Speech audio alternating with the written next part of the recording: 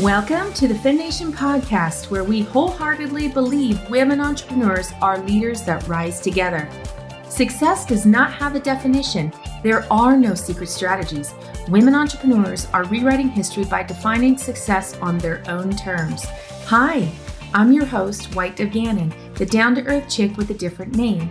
Each week, join me for inspiring stories and powerful interviews of women entrepreneurs sharing their lessons to success to help you take your business to the next level.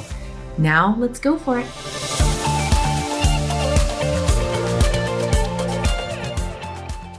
Welcome back to the FemNation, guys. I have an amazing, just beautiful guest on today. I know you guys don't get the video side of it. We get to see each other. But I wanted to bring on Michelle Seiler Tucker today, and I'm excited to have her. She's the founder and CEO of Seiler Tucker Incorporated. She holds the Mergers and Acquisition Master Intermediary title, as well as Certified Mergers and Acquisition Professional. And let's keep going. Certified Senior Business Analyst. Michelle also owns many other businesses in several different industries. As a 20-year veteran in the M&A industry, she is regarded as the leading authority on buying, selling, fixing, and growing businesses. Her and her firm have sold over 1,000 businesses in almost every vertical and have a remarkable track record for success. Michelle, thank you for coming on today. Thank you for having me. It's a pleasure to be with you. Let's start with the question of the hour. How did your entrepreneurial journey begin? That's a question I get asked often, and I really start thinking about it. I really think it kind of began in my childhood when I kept telling my mom, I'm never going to work for anybody, Yes. I don't want to work for anybody. I want to be my own boss. And the main reason for that is because my number one biggest pet peeve is I don't like to be told what to do. I hear you on that. I hear you. So I'm like, I want to be an entrepreneur. And I've said that since I was probably 7 years old. I wasn't your typical child. I didn't play with toys or dolls, or I would walk around with a notebook and a pen, and I would walk up to strangers at the bank, at the grocery store, at the pharmacy, and walk up to them and ask them, hey, I'm Michelle. Tell me about yourself. What do you do? How did you get started? And I started doing that at like 7 years old, 8 years old. And so I always knew that I wanted to be a writer. I always knew that I'm a people person. I love people. And I always knew I would be an entrepreneur. So I have owned many different businesses along the way. I did go to work for corporate America. I did get that job. Yes. And for a Fortune 500 company, a little small company called Xerox. And Xerox actually recruited me. And then within 6 months, they promoted me to regional vice president over 100 salespeople. And that was quite impressive because Xerox doesn't promote anyone without being there for at least 2 years. And when I got that promotion, I thought it was going to be great. And I was so excited. And then I found out very quickly that I hated it. Oh. And the reason for that is, I like leadership. I like management. I like, strategizing. What I don't like, I like solving problems. What I don't like in corporate America is you can't get anything done. You have to go through so much red tape. So I ended up leaving Xerox and starting my own company, a franchise development company, where we did franchise development. We help business owners who had 2 or 3 or 4 locations really start a franchise. We'd help them with their paperwork, help them with their UFOC, their universal franchise offering. We'd help them put together a whole program. And so we did franchise development, then we would become a developer for them and do franchise sales, franchise consulting. And I had equity in different franchisors companies. But what kept happening to me is so many buyers kept asking me, do you have any existing businesses? We don't want to buy a franchise. And I kept saying, no, no, no. And I'm a big, I listen to Bob Proctor, and, I'm a big believer in law of attraction. And I said, gosh, I got to stop saying no. I need to start saying yes, yes, yes. Precisely. And that's when, I always say, listen to the consumers, listen to what they're asking for. And that's really when I started my M&A practice over 20 plus years ago. And since then, I've personally sold 500 businesses. Altogether, my firm has sold over 1,000 in pretty much every vertical you can imagine. Oh my goodness. Such an accomplishment as well, and also leaning into yourself as far as what was, what was and then wasn't working for you as you moved through, going through corporate and determining what your future looked like that fit for you. And a lot of entrepreneurial people feel that pull, and that's legitimate. There's nothing wrong with that if they lean into it and explore what that looks like. What would you say when you started your M&A business, what would you say was one of your most memorable transactions, memorable business sales that you did? Which one stuck out? That's tough because there's oh my gosh, I've had so many. I mean, I remember going to my client's hospital bed and, doing a closing right there in the hospital. you know, Sure. there's just so many memorable ones. Some of them that really stick out in my head are some of these transactions we've been able to get our clients more money for. Like, for instance, an oil manufacturing business, we appraised that business at 9.8 million, and they operated on 5 of the 6 Ps. I know we're going to get into 6 Ps in a little Yes, we bit. are. They operated on all 5 of the 6 Ps. They were missing patrons. They had customer concentration. So 65% of the revenue was tied up in BP. We appraised the business at 9.8 million. We had 550 buyers look at this company. We narrowed it down to 12 letter of intents, but every single letter of intent had contingency language in there to mitigate their risk if they lost a BP contract. And I had 2 partners. One was 80, one was in his 50s. And they're like, we're not doing this. We're not agreeing to that. We'll just keep the company. I'm like, all right, hold on. Let me go back to square one. So I went back and found them a strategic. And a strategic has so similar products and services, but not a direct competitor. And this company had been trying to get into BP for decades and could never get their business, their products in the door. So they, said to me, Michelle, look, we're going to outbid everybody else because we want that BP contract. So they ended up bidding $15 million for 70% of the business. Remember, it was appraised for 9.8. So it was like 166, 169% more than more than the appraised price of the business. So that was a big memorable one for me because, we really got them so much more money than what they anticipated. And one partner got to retain equity, 30%, along with their salary and benefits. But there are so many. I mean, there's another company that I helped save their business. They were about to go out of business. They were about to get divorced. They were about to lose their family home, and they wanted to sell their business. And instead of selling, I said, your business is not sellable, because they didn't have a business. They had a job. And by the time, if we pull you out of the business, there is no business. And so I said, gosh, if you would have got anyone else but me, they would have put you on the market and your business would have never sold. And then you and your wife would be working for someone else. So I ended up partnering with them, investing $250,000, probably more by now, and took them out of their garage into a 6,000 square foot building, hired employees, bought all new equipment, vehicles, etc. Created a business because they were operating a job. And now the business is doing millions. And they actually spoke at my birthday party a few years ago and said, Michelle did not only just save our business, she saved our marriage. Oh, that's huge. Yeah, so that's a big one. That's such an impact on people. What do you love about that? How does that make you feel at the end of the day when you I do? mean, these are like my family, Of course. They're Of like my course. family. It makes me feel great, because it's not just about selling businesses. It's about really finding out what those owners need, what they're trying to accomplish, and doing what's right for them. I mean, putting their business on the market was not the right thing for them because they would have lost their home. They would have probably filed bankruptcy and they would have been divorced. Absolutely. So it makes me feel great that I have the core competencies and the resources and the capital to be able to do that. And I think God blesses us with these things so we can be a true value, a true blessing to others. Using our gifts and talents for the greater purpose, right?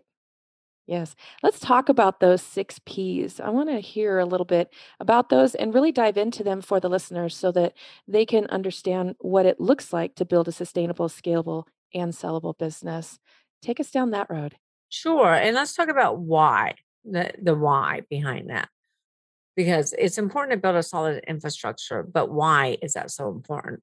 Well, Steve Forbes, who endorsed my book Exit Rich, says that 80% of businesses will never sell. 80%. Now, that should be a huge wake up call for all business owners because that means you have a less than 20% chance of success when you're ready to cash out and retire. And there are so many reasons why 80% of businesses never sell.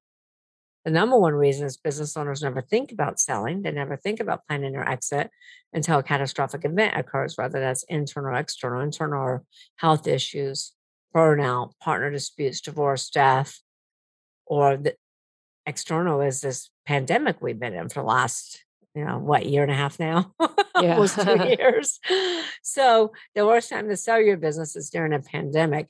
And business owners wake up one day and say, or during a catastrophic event, business owners will wake up one day and say, oh, I want to sell my business. I can't take it anymore.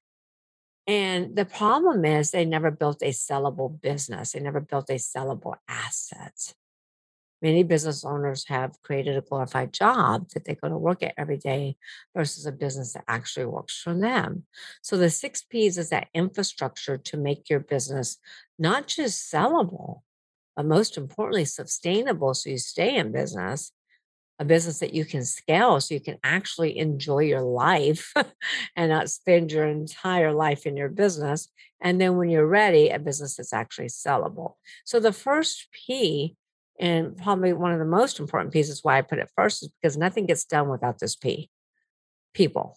Nothing gets done without people. You don't build a business, you build people, and people build the business.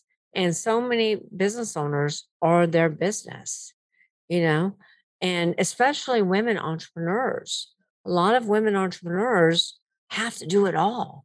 They're the wife, they're the mother, they're the housekeeper, they're the educator, especially with this So true. pandemic. And, you know, they don't have people in their business. So the business is 1,000% dependent upon them. Just like I told you about the husband and wife business that I partnered with, there was no business. They had a job. It was husband, wife, and one employee. So it's important. All of us entrepreneurs have to really look at our business and create a business that works for us rather us working for it. Focus on your strengths as entrepreneurs, hire your weaknesses, stop working in the business, start working on the business, and make sure you have the right people in the right seats. And then make sure you can ask the who question. Who opens the door? Who answers the phones? Who handles customer service, marketing, legal, accounting, quality control, logistics, manufacturing? The list goes on and on. The clue here is that you should never be next to the who because we're trying to build the business to run without you. Now, this might sound like a daunting task, especially if you're a solo entrepreneur. And you might say, well, gosh, Michelle, I can't afford to hire employees. Well, guess what? You can't afford not to. If you don't have an assistant, you are the assistant. And you have to start somewhere. Maybe it's not a W 2, maybe it's a 1099, maybe it's an independent contractor. Maybe you're around some colleges where you can start an internship program with a local college. I mean, we're in between 4 colleges and we have internship programs with all of the colleges. And we have interns that come in our office every month. We have a rotating intern program. So people is huge. You're never really going to build a sustainable, scalable, sellable business without people. Make sense? Totally makes sense. And the next P is product. This is your product, your service, your industry. And this is extremely important because a lot of business owners, well, let me give you a little history. When I wrote my very first book, Sell Your Business for More Than It's Worth, in 2013, I did the research and learned that 90% of all startups would fail. And those startups within the first 1 to 5 years. We all know that, right? That's common knowledge. But here's what I guarantee you probably nobody knows. When I did the research for Exit Rich, I was flabbergasted to learn that the business landscape has actually flip flopped. Startups are not at great risk anymore. Only 30% of startups are going out of business. There are 30.2 million businesses in the United States employing over half the US workforce. Small business is the backbone of our economy. Out of 27.6 million businesses, those businesses that have been in business 10 years or longer, 70% of them are going out of business. 70. Fascinating. Yep. It used to be, gosh, it used to be white dove that if you're in business 5, 10, 15, 20 years, you're golden. You're going to be in business forever. That's not the case. You hear about the big public companies all the time in the media. It's Toys R Us in business 75 years, goes out of business. Kmart, Steinmart, Pier 1 closes down. Disney stores. I just tried to take my daughter to Disney a couple weeks ago and found out that they're all closed. You know, Disney closed down. Godiva is closing down. GNC is closing down 900 locations. But the media doesn't talk about the private business owners. They only talk about public companies. So these private business owners on every street corner, in every town, in every state across our great nation, they're exiting poor. They're selling for pennies on the dollar. They're closing their business. They're filing bankruptcy. This is so sad because, like I said, small business is the backbone of our economy. And let's think about this. As business owners pour our heart, our soul, we make huge sacrifices along the way to grow our companies to end up with nothing to retire on. So this should be a huge wake-up call for entrepreneurs. The number one reason why 70% of these businesses are going out of business and why it's flip-flopped is because business owners stop doing what I call AIM. AIM, AIM is always innovate and market. Always innovate and market. You can't keep doing things the way you've always done because consumers' buying habits have changed. Whoever makes the easiest for the consumer to purchase products and services is the company that's winning. Amazon is winning because you can practically buy a horse on Amazon and have it delivered in 2 days. So true. So the reason I'm talking about this with product is because product is your industry. Product is your service. You have to look at your product, your industry, your service, and you have to ask yourself, do I have an Amazon? And I'm at the top of my game. I'm in my prime. No pun intended there. and, and if you're in your prime, then that's when you should sell. Or do you have a blockbuster and you're about to go out of business? Innovation is the key to success, innovation and marketing. You can't continue to do things the way you've always done them. And why do you think that's why Apple always changes? That's why Amazon is always making changes. You have to innovate. So with your product, service, and industry, look at it and ask yourself, you know, is my industry dying? Is my industry thriving? If you're in a dying industry, do what Amazon did in the 90s. Amazon asked 3 questions back in the 90s. They asked themselves, what business are we in? And they said, we're in a book fulfillment business. We fulfill book orders. Number 2 question, what's your secret sauce? What do you do better than everybody else? What's your USP, unique selling proposition? And Amazon said, what we do better than everybody else is fulfillment. We do that better than everybody else. So the third obvious question is, what business should we be in? What business should we pivot to? What business should we transition to? And Amazon said, oh, we need to stop just doing books. We need to fulfill products for everybody all around the world. And those 3 transformational questions is what transformed Amazon from a small book fulfillment center to the multi-billion-dollar worldwide conglomerate that they are today. Absolutely. And you make a valid point on the innovation because it is a rapidly changing entrepreneurial landscape at this point.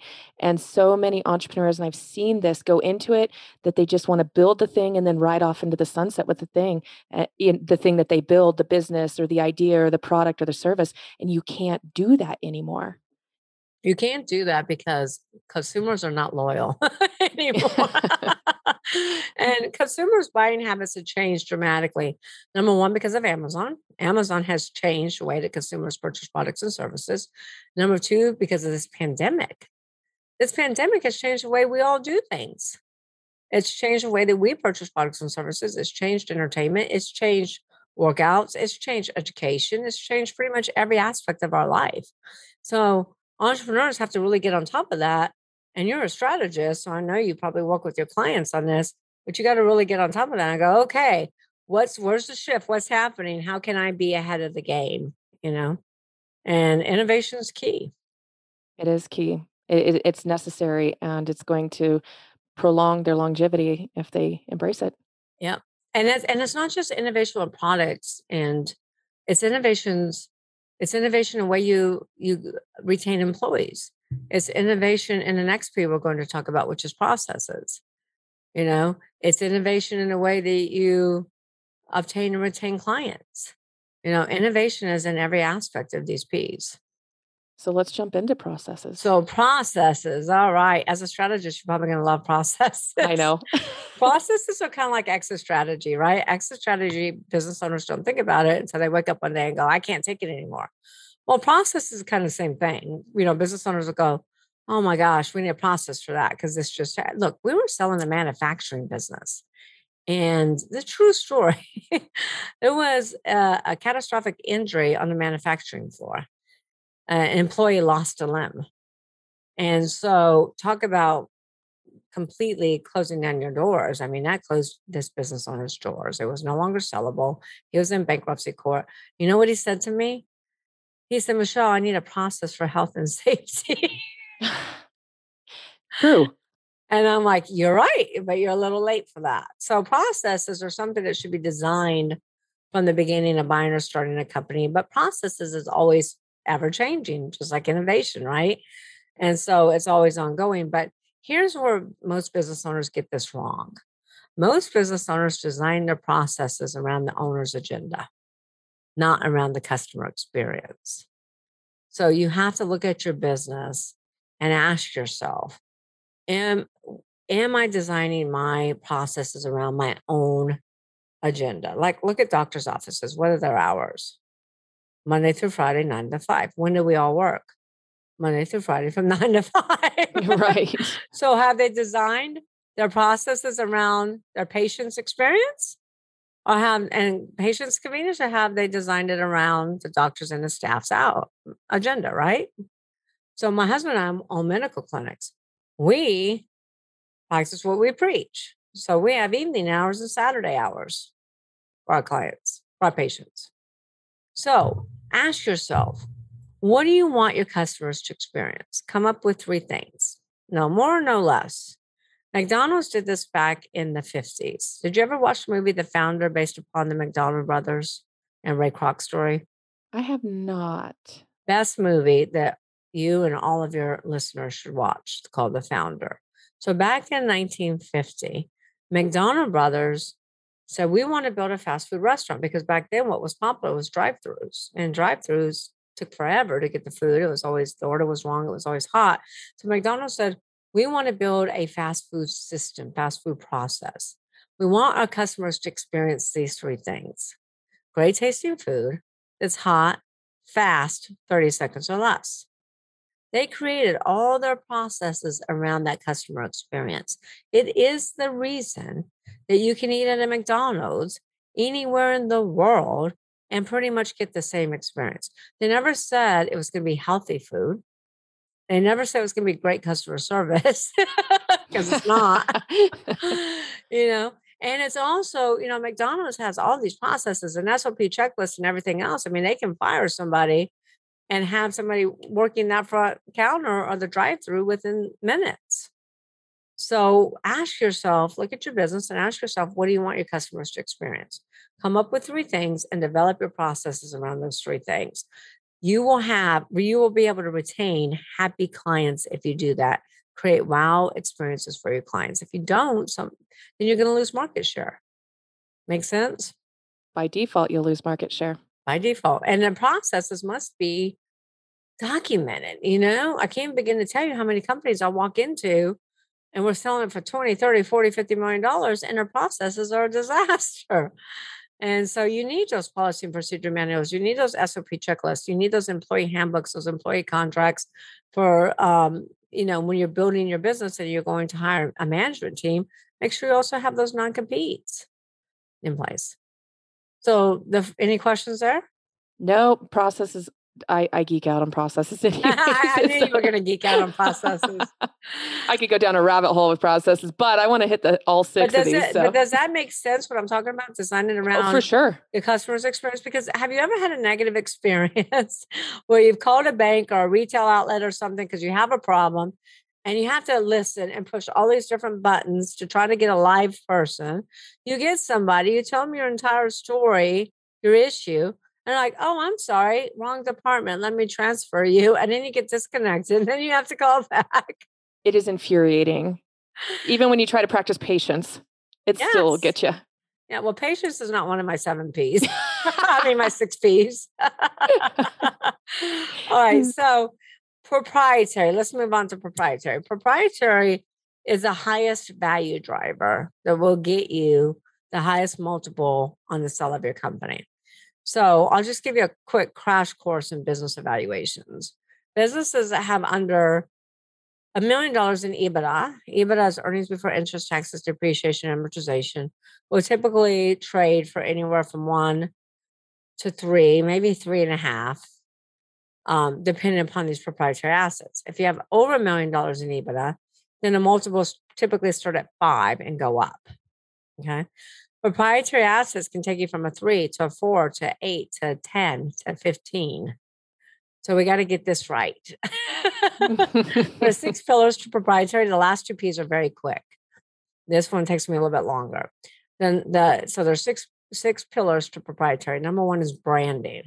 The more well branded your company is, the more I can sell it for, as long as your brand is relevant in the mind of the consumers. Meaning, people are not going to pay anything for a dead brand. You think nobody's going to pay anything for Blockbuster. The most valuable brand in the world is, do you know? Not off the top of my head. What is it? Start with A. Amazon? Apple. Oh, the other yes, way. given. Yeah. Amazon's in the top 10. Apple is the number 1 brand in the world, worth $389 billion just for the brand. That doesn't include anything else. Okay. So branding is huge. And then trademarks. A lot of business owners, we're going to talk to, when we talk about proprietary, I'll also talk to you about the mistakes business owners make. So a lot of business owners make this mistake. When they start a business, they think of a name, they go to GoDaddy, like, yes, I got the .com. And then they'll go to their state. Let's say they go to Colorado, they'll get the license, they'll get the trademark in Colorado, but they never look at the federal database to make sure that company name is available.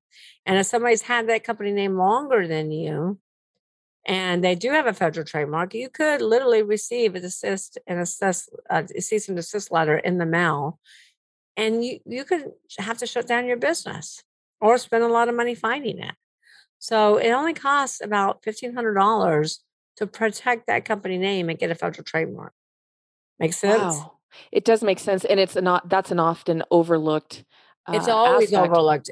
Look, I was just talking to an education company right before I jumped on this podcast, and they want to sell their business, and they have a really great name. And I go, "Do you have a federal trademark?" He goes, "No." And I said, "You need to go get a federal trademark." He's like, "Are you? Well, Michelle, I've been in longer than everybody else." And I go, "It doesn't matter. You could still lose it. Go spend the money and get a federal trademark, not just on your company name, federal trademark, your logo, your slogan, your podcast." Make sure you get a federal trademark on your podcast.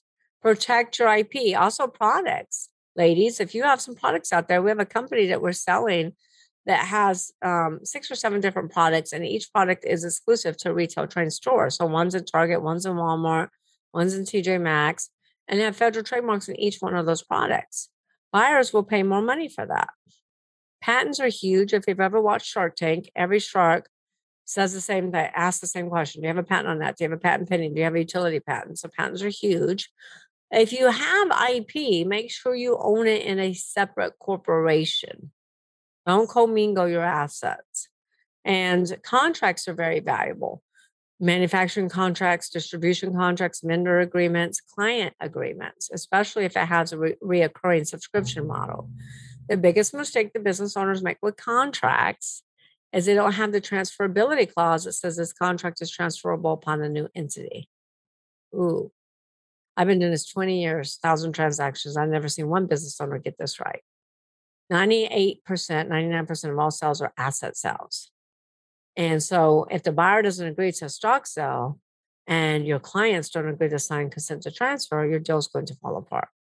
And not only that, but do you really want to go to your clients and get consent of transfer signed? Because now they know you're selling your company. And what if something falls through? And then we have a client the other day I was talking to, and they have 1,000 clients on automatic subscription, and none of their contracts are transferable. So this is huge. We got to pay attention to this. Databases are big. Now, a lot of Business owners don't pay attention to their databases. Like, oh, I got 1 million followers. You don't got anything. Yeah. You don't own that. Instagram owns that. Facebook owns that. LinkedIn has all of that. Create a funnel where you can capture those contacts, capture those leads, and really build that database, because you could be losing money in your company and still sell your database for a lot of money. Facebook paid $19 billion for WhatsApp, and WhatsApp was hemorrhaging, but they had 1 billion users. They had a synergy. And that's what Facebook was willing to pay for, because Facebook knew that they could take those 1 billion users and ROI from that. So that's what we're talking about right now, are synergies. Also, any type of celebrity endorsements. I know most of your listeners are females. We have some female clients that we're working with that have products with Oprah, endorsed by Oprah. Let me tell you something, that raises your brand exponentially and your value, because strategics will pay a lot more money for that, because they want to get their products in front of the queen of everything. Radio personalities, like the Kid Raddick show or any of the radio shows that promote products, they can only endorse one vertical at a time. Otherwise, they lose credibility. So if you own that spot, that's prime real estate. We call that digital real estate. Content is huge. Let me give you a really huge tip for your listeners. Because if you're a solo entrepreneur, if you don't have a lot of employees and you're using interns or independent contractors, have them sign an agreement if they're writing your blogs or press releases or developing photos or graphics or anything for you whatsoever. Have them sign an agreement that you own the content. If you don't do that, you could find yourself in a huge lawsuit because they're going to come back. They could come back and claim that they own that content. So this is all proprietary assets that can really drive value and get you a lot more money for your business. Make sense? It does. It drew a question though, and in this rapidly evolving digital product space, because there's a lot of people that are jumping into a lot of entrepreneurial dreams, jumping into it, bootstrapping with nothing, just throwing it together, grabbing a platform, videoing a few things, and of course trying to make a business out of it, which is easier said than done. But that's that aside.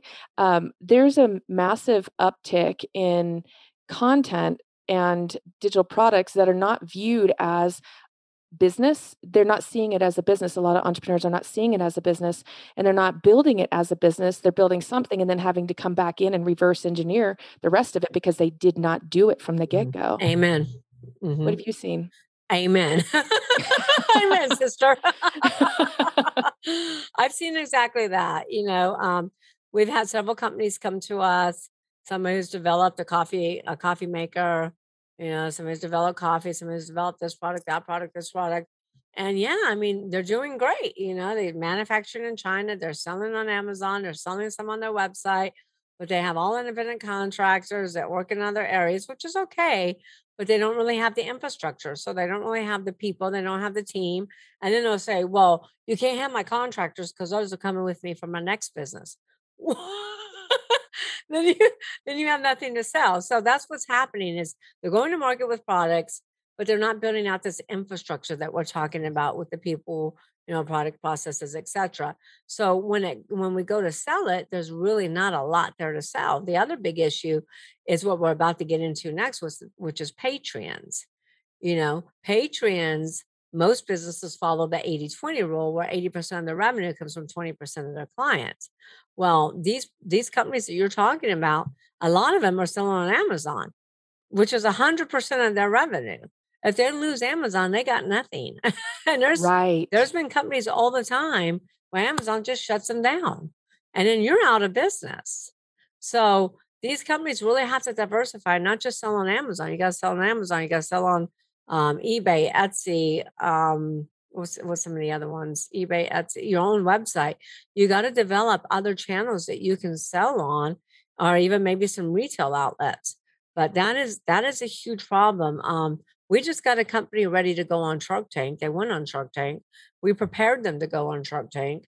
We did the valuations because that's where most people lose on Shark Tank, is because they overvaluate their company and they don't know their numbers. I've seen that. So we did an extensive evaluation and we role played with them and we made them practice and practice and practice again and again and again. And they ended up getting two sharks that came in with them, but they kind of, went in and built a product and did really, really, really well with it, and then didn't necessarily go in and build that infrastructure. So you want to make sure that you're also building that infrastructure simultaneously. Otherwise, you're going backwards in reverse engineering, like you said. Has to be part of the conversation, even as much as their creativity loves to live in the creative mode of full steam ahead. You gotta have the back end. A business is a business. It doesn't matter if it lives in the digital world or the tangible world. It's still a business. You gotta have the pieces in It is, play. because otherwise it's just a job. Otherwise, it's a job and you're working in that job in that digital world. And when it comes time to sell it, there's nothing to sell. Does that make sense? Totally. And What's the if all next? you like, we have another guy that was doing, I'm not gonna say what product he was doing because this could give it away. But he was on Wayfair. And 100% of his revenues were coming from Wayfair. And I said, and he wanted millions for his company. And I said, your company's not worth millions. You lose Wayfair, everything's gone. You need to Right. diversify and come back to me. Mm. Yeah, Think he will? diversify your client base. Oh yeah, he already has. So you got to diversify that client base. You got to innovate that client base. So that's patrons. So many companies have customer concentration versus customer diversification, as in the manufacturing story that I told you earlier. They had 65% of the revenue tied up. We also were selling a media advertising company, and they only have 5 clients. We were selling them for 10 million. The reason they have 5 clients is because they worked with 5 casinos. But guess what? They lost 2 of the 5. Their revenues dropped in half, their EBITDA dropped in half. So when we're evaluating businesses, we're looking at all these different components and looking at, what are the risks here? What can happen? What's the worst case scenarios? And trying to build your business up so the buyer doesn't come in and do the worst case scenario test. Then the next P, the most important P to all of your listeners, is profits. And everybody's always like, Michelle, why do you put profits last? And I put profits last because lack of profits is never the problem. Lack of profits is never the problem. I was just talking to this educational company, and they're like, well, Michelle, we just don't have the profits. Da, da, da. I said, but that's not your problem. Your problem is you don't have people, you don't have processes, you don't have this. Lack of profits is a symptom of not operating on the 5 Ps. If you're operating on all 5 cylinders, all 5 Ps, I can promise you're going to be profitable. You can't hope but not be. It is foolproof if you're operating on all 5 cylinders. Right. And profits are only, I mean, gosh, going back to my accounting days and the number side of it, the profits are literally telling the story in numbers. They're telling what has transacted in numbers. So if the profit's not there, it doesn't mean run to cut your expenses or slam something out there to hope to sell, and confuse your client base by just, throwing more products out there. You've got to go back to the other elements that prohibited you from being profitable in the first place. Absolutely. You got to go, because if you don't have the right people in place, you're going to lose money, right? You absolutely are, because you're going to lack in customer service. You're going to upset clients. You're going to lose market share. If you're in the wrong dying industry and you haven't innovated, you're definitely going to lose market share. If your processes are not buttoned up, designed with the customer experience in mind, you're going to lose market share. Plus, you're not going to be as cost efficient as you can, because processes can really cause high overhead, you know. And then if your proprietary is not all in line in place, you just be spending money to fight that. Also, back to processes. I think it's like 3 and 5 business owners get embezzled every year. 2 out of 5, 3 out of 5, something like that. Because business owners, when they finally do let go of control, because I always say you'll never grow unless you let go of the control. When they finally do get enough people in place, focus on their strengths, hide their weaknesses, and delegate, then they just let go completely. You can't do that as a business owner. You must always inspect what you expect, trust, but verify. Go back and make sure that you got policies and procedures in place for your money. Make sure somebody's not embezzling from you. We were just working on a $10 million flooring company. He's like, Michelle, I think my business manager is stealing money. Can you go through all my bank statements for all of our companies? I had 3 companies. Oh my gosh. So so we went through all that, and there's a lot of suspicious transactions, a lot of suspicious checks. Oh my gosh, it has to be a checks and balance for them as well. You know, they can delegate, but like you said, they have to be able to verify. Trust but verify. Absolutely. So those are your 6 Ps. No, those are huge, huge, huge, huge, huge. And I want the listeners to really go back through and listen to that again because there's so much inside of it. And I said it millions of times that you have to treat your business like it's a business. You cannot, and like you say, exit strategy, build it to exit because if you don't, it's another job. But the thing is that so many people don't see it as a business. They're just running with their creativity and some of them take off really fast, some of them strap themselves to the hilt trying to make it happen, but yet in the inside of it, they're not even viewing it, treating it, or understanding the very nature of being in business. Absolutely. Many business owners created a lifestyle business. And that's another thing when we're talking about profits. Know your numbers. Know your numbers. I mean, so many business owners come to us to do valuations and they want to sell their business for $1 million and they're showing $25,000 net income. And because a lot of business owners are living out of their business, they're running so many personal expenses through their business. And the problem with that is we don't know where you're burying the bodies. And the CPA might know where you're burying the bodies, but they don't want to tell us. So I always tell my owners, my entrepreneurs, keep a spreadsheet. Keep an annual spreadsheet by month of everything you've ran through the business to the penny. Because when we get into due diligence, buyers are going to want to know if you can't prove it, you can't add it back. And most business owners live out of their business, and on paper, they're not making much money. Right. So Right. you got to be able, if you're going to run personal expenses through your business, so many business owners are like, oh, Michelle, you can figure that out. No, I can't figure that out. I don't have a crystal ball. So you really need to keep a spreadsheet of those expenses. Absolutely. You wrote a book Mhm. called Exit Exit rich. Rich. And in that, what was the determining idea behind the name of it? And what is it? Is it expand on these 6 Ps? Yes, it expands on a 6 P. So the name is kind of funny because I have a publishing company and one of their services was to come up with a name. And I came up with all kinds of names like exit on top, exit on your terms. Blah, blah, blah. I'm like, exit on top. That sounds stupid. Exit on your terms. I'm like, how about just exit rich? I'm like, oh yeah, that's great. Let's go with that. They didn't come up with a name. I came up with a name. And the reason I came up with exit rich is because so many business owners are exiting poor. So many business owners, like I said, earlier, is they're selling for pennies on the dollar. They're closing their business. They're filing bankruptcy. 80% of businesses will never, ever sell. So business owners are exiting poor. I want business owners to exit rich. I want business owners to cash out. I want business owners to finally be able to enjoy the fruits of their labor and Literally. enjoy their life. And you can't do that when you're exiting poor. But you're not going to exit rich unless you follow the steps, unless you plan your exit strategy based upon what I call the GPS exit model that's in my book, Exit Rich, unless you build this infrastructure on the 6 Ps. And that's half of the book. So Exit Rich is not all about just selling your business. It's about building a sellable asset. Because again, what happens is business owners wake up one day and say, oh, I need to sell my business because I can't take it anymore. And I want to sell it for $20 million and it's worth maybe 100,000. So Exit Rich is all about building that sustainable, scalable business. So when you are ready, you do have a sellable asset and you are exiting rich, not poor. And exiting rich is a very, very high possibility if you do it right. If you do it right, and align yourself with the right experts and, follow the steps in Exit Rich. It is a step-by-step blueprint. I've had so many entrepreneurs buy Exit Rich and call me up or write me an email or post something and say, gosh, I thought I knew everything and I know nothing.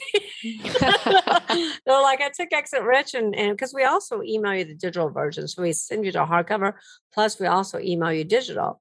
And we had a pharmaceutical company that actually bought it way before the launch date, which was in June. And he said, I printed it out on ledger paper.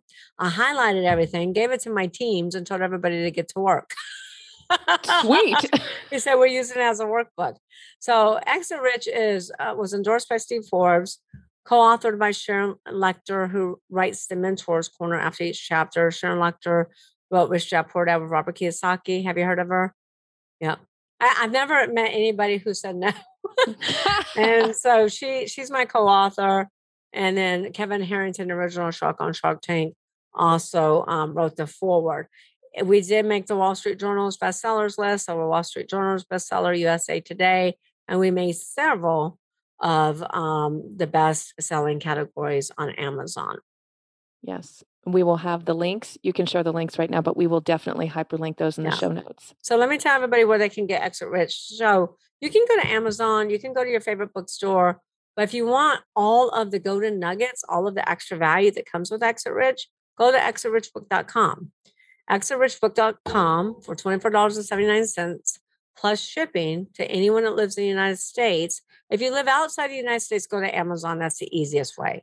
Inside the United States, exitrichbook.com, $24.79 plus shipping. We will email you the digital download. We'll also send you the hardcover to your doorstep.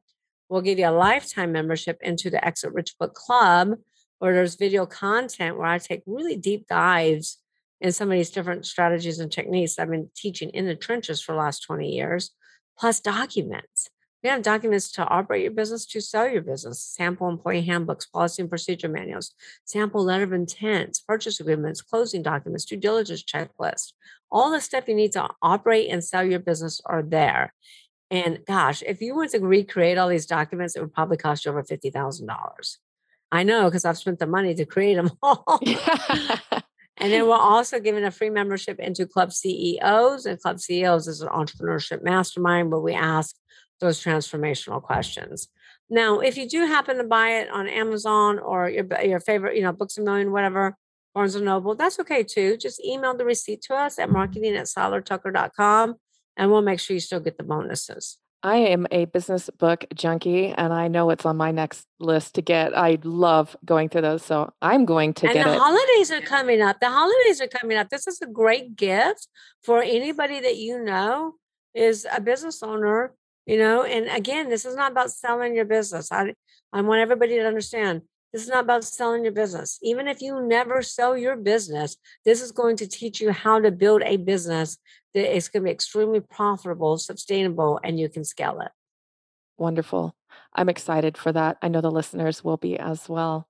Thank you. Thank you for bringing that amazing book to life and breathing life into it, and then all of the extras that go along with it, because I know that they're so needed for sure. Especially the documents. I mean, the documents Right. alone. I mean, for $24.79, this is probably the best value you've Yeah. ever heard of. Well, on top of it, Yeah. I mean, just for what FemNation stands for, learning from a badass woman entrepreneur that has seen and dealt with and worked with so much. It's just I can assure it's gonna be a valuable asset to have. Thank So, you. what is your definition of success? My definition of success is that story I told you about earlier, how I was able to help, the husband and wife save their business, save their marriage, save their family home. My definition of success is really helping as many business owners as I possibly can save their business, exit rich, enjoy the fruits of their labor. It's all about giving back to me. We're also starting a nonprofit called Tucker Teens and Tots, which will be an entrepreneurship mentorship from really successful entrepreneurs who really teach entrepreneurial skill sets to abused and neglected children. We will also have job placements, business partnerships, business ownership as well. And that's called Tucker Teens and Tots. So success to me is, living your best life, enjoying your life, being of value to as many people as you possibly can be of value to, and sharing your God given gifts with as many people as you can possibly share with, and being the best mother and wife I can possibly be. I don't know how we could close any better than that. Sounds like a challenge. Michelle, I want to thank you so much for taking the time to share your wisdom on the FemNation podcast today. Thank you for gracing my episode today and getting to connect with you and see you and really just hear the amazing things that you're doing in this world. Thank you.